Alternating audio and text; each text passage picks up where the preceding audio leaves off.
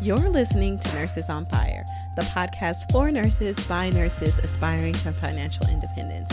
This is our weekly conversations with the CFP edition, where certified financial planners join us to have honest money conversations that guide nurses like you on their path to financial freedom. If you want to get your questions answered, make sure you head over to nursesonfirepodcast.com/ask to be featured in an upcoming episode. Have you started on your journey towards financial independence or want to do better with your money and don't know where to start? Well, this training is for you. I encourage you to head over to financiallyintentional.com/live to sign up for our next free masterclass where I'll teach you the techniques I've used and taught my clients to master money and build wealth. During this free training, you'll learn the most powerful weapon you have at your disposal to launch into financial freedom, the budgeting method that will free up thousands of dollars a month to achieve your financial goals, the common mistakes to avoid while paying off debt, and how to rapidly slay debt. You don't want to miss this. So head over to financiallyintentional.com/live or click the button in the show notes to register for our next free masterclass.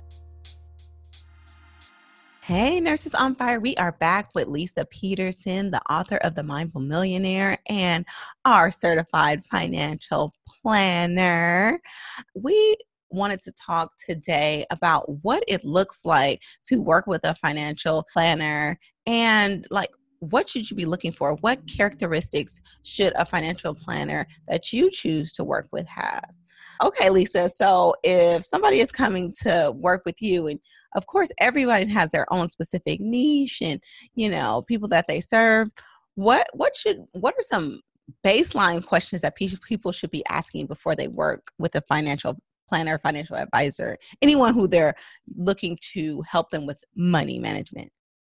Yeah, great question. So I know the most common thing that's going to come up is around fiduciary and is this person, it's a big word.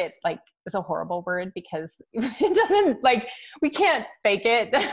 But the idea is this person that you're considering hiring going to put your interests before their own? That's pretty much what it's all about. And so you want to make sure that they have a fiduciary standard that they are either applying in their business because they're a certified financial planner, which we take an oath to do that in our business.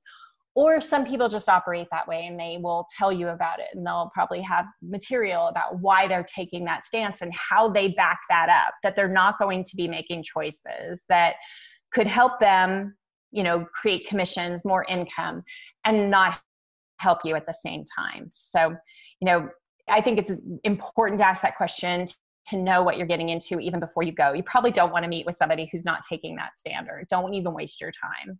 And it's funny because you think that would be common nature. Especially for our nursing community.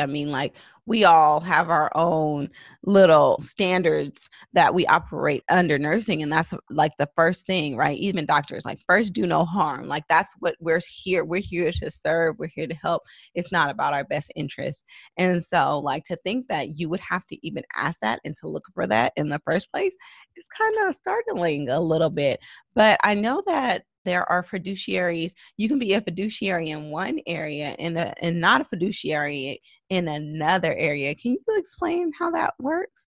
Yeah, there's a lot of different scenarios and I don't think we could cover all of them. But the one that was coming up to my mind, even as you were talking, is there are a lot of companies that have positioned themselves as if they're financial advisors, but they're really more oriented to insurance products. So when you buy an annuity, for example, the commission that the person gets for selling that to you can be pretty big amount of money. And so it's tough to sell an annuity product without, in the back of your mind as a producer, knowing that there's a big payout. And that's where it gets very blurry is, yes, it might help you. And yes, an annuity might be a great option, but because the risks are so high that you might be sold something that somebody's going to make a lot of money, you have to apply more care and diligence in your research and get multiple opinions to know that the fiduciary is actually applying. Does that make sense?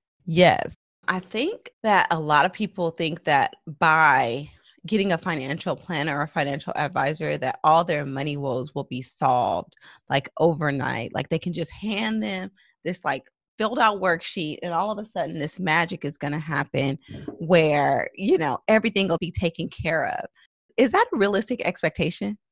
No. And if it's okay with you, can I read a little bit from my book? So here's my book. This is an advanced copy because it's not out quite yet. But what I said, this is a big deal to me, like as a woman investor and also someone who has gotten trained in the business, I still feel like it's really easy for us to not handle this as well as we would like. So this is what I say. My book talks about chakras, so just go with this. But I use the chakras to kind of explain some of these challenges that we're dealing with in the external world with money. And I said, one way to think about the throat chakra and better managing your money is that this stage is about knowing the difference between delegating money management responsibility and abdicating it.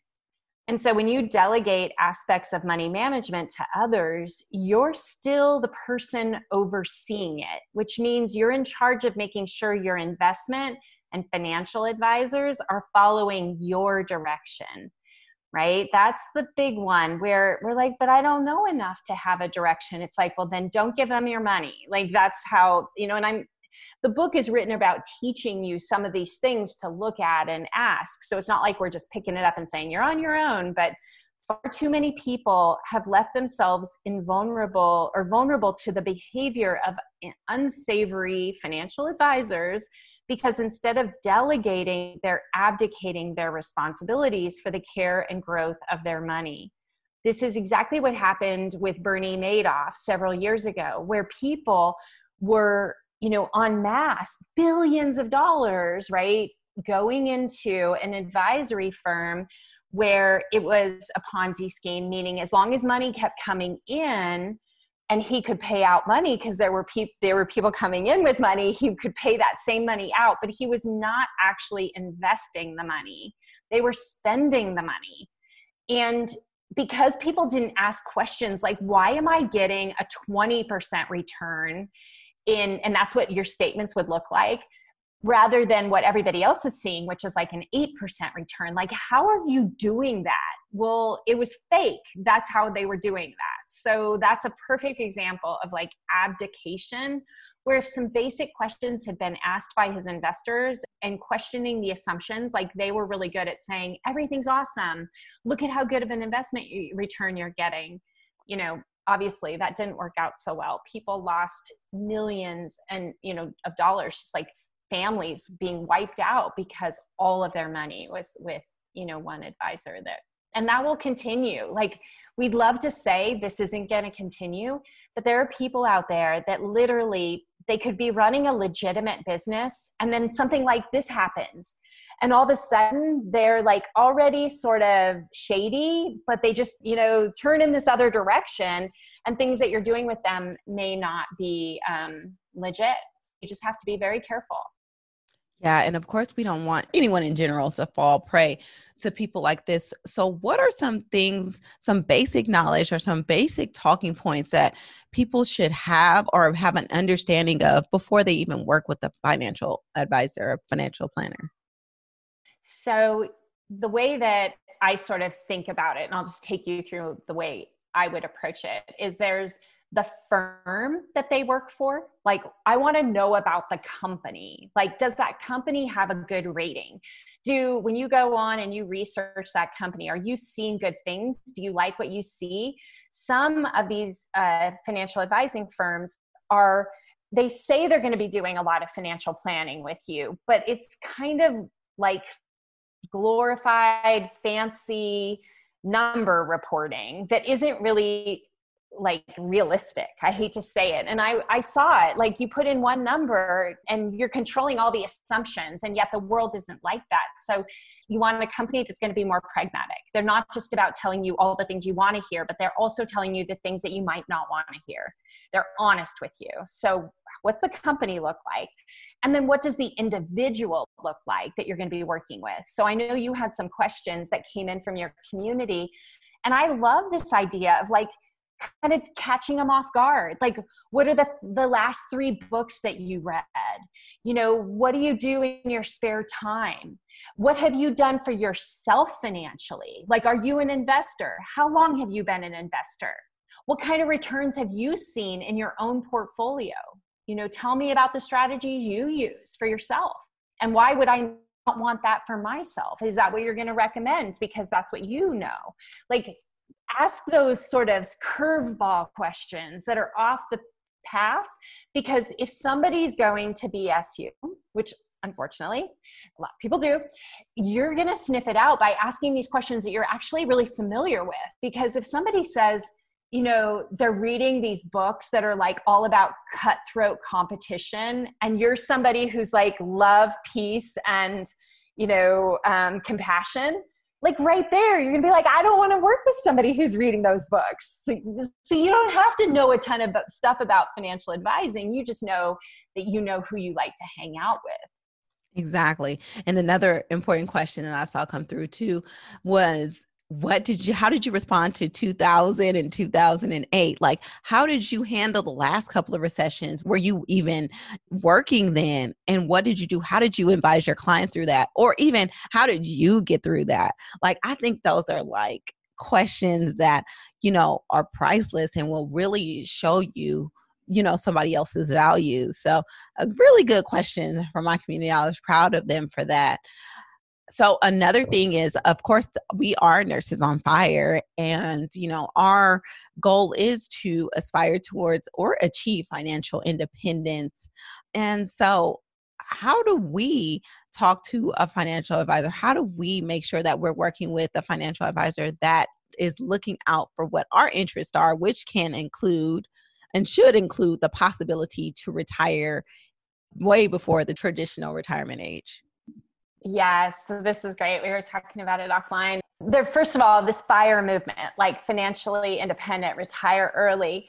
Not all of the financial advisors out there are going to even understand what you're talking about. This is a more millennial, newer concept. And if they aren't paying attention to podcasts and things, they might not know. And so if your goal is to do this, to achieve this, you would definitely want to ask them, like, are you familiar with it? You know, how could you help me get to a FIRE state? Like, what would you do? Or how can you encourage and hold me accountable? And how can we use the tools that you have behind the scenes to help me achieve these goals in a much faster way than traditionally your models are going to show?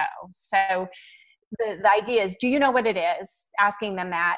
And then if they say yes, it's like, well, here, you know, can I tell you what my goals are? Like, I've got 10 years and I've got an idea of how I'm going to make that happen. But it's still fuzzy. There's still these pieces I'm not sure I can do. You know, how are you going to help me make sure that I am on track? Like, how do we partner together to bring this into reality? And then just shut up, like just silent. And let them do whatever they're going to do. But if they don't give you a good response that makes you really comfortable, you probably aren't in the right office. Exactly, exactly. And so the goal of this podcast and the goal of my platform is to really empower people to make smarter financial decisions and not to totally abdicate those decisions. And so I hope that when you're seeking out a financial advisor, that you are looking for someone that is going to support you along the journey and not carry you along.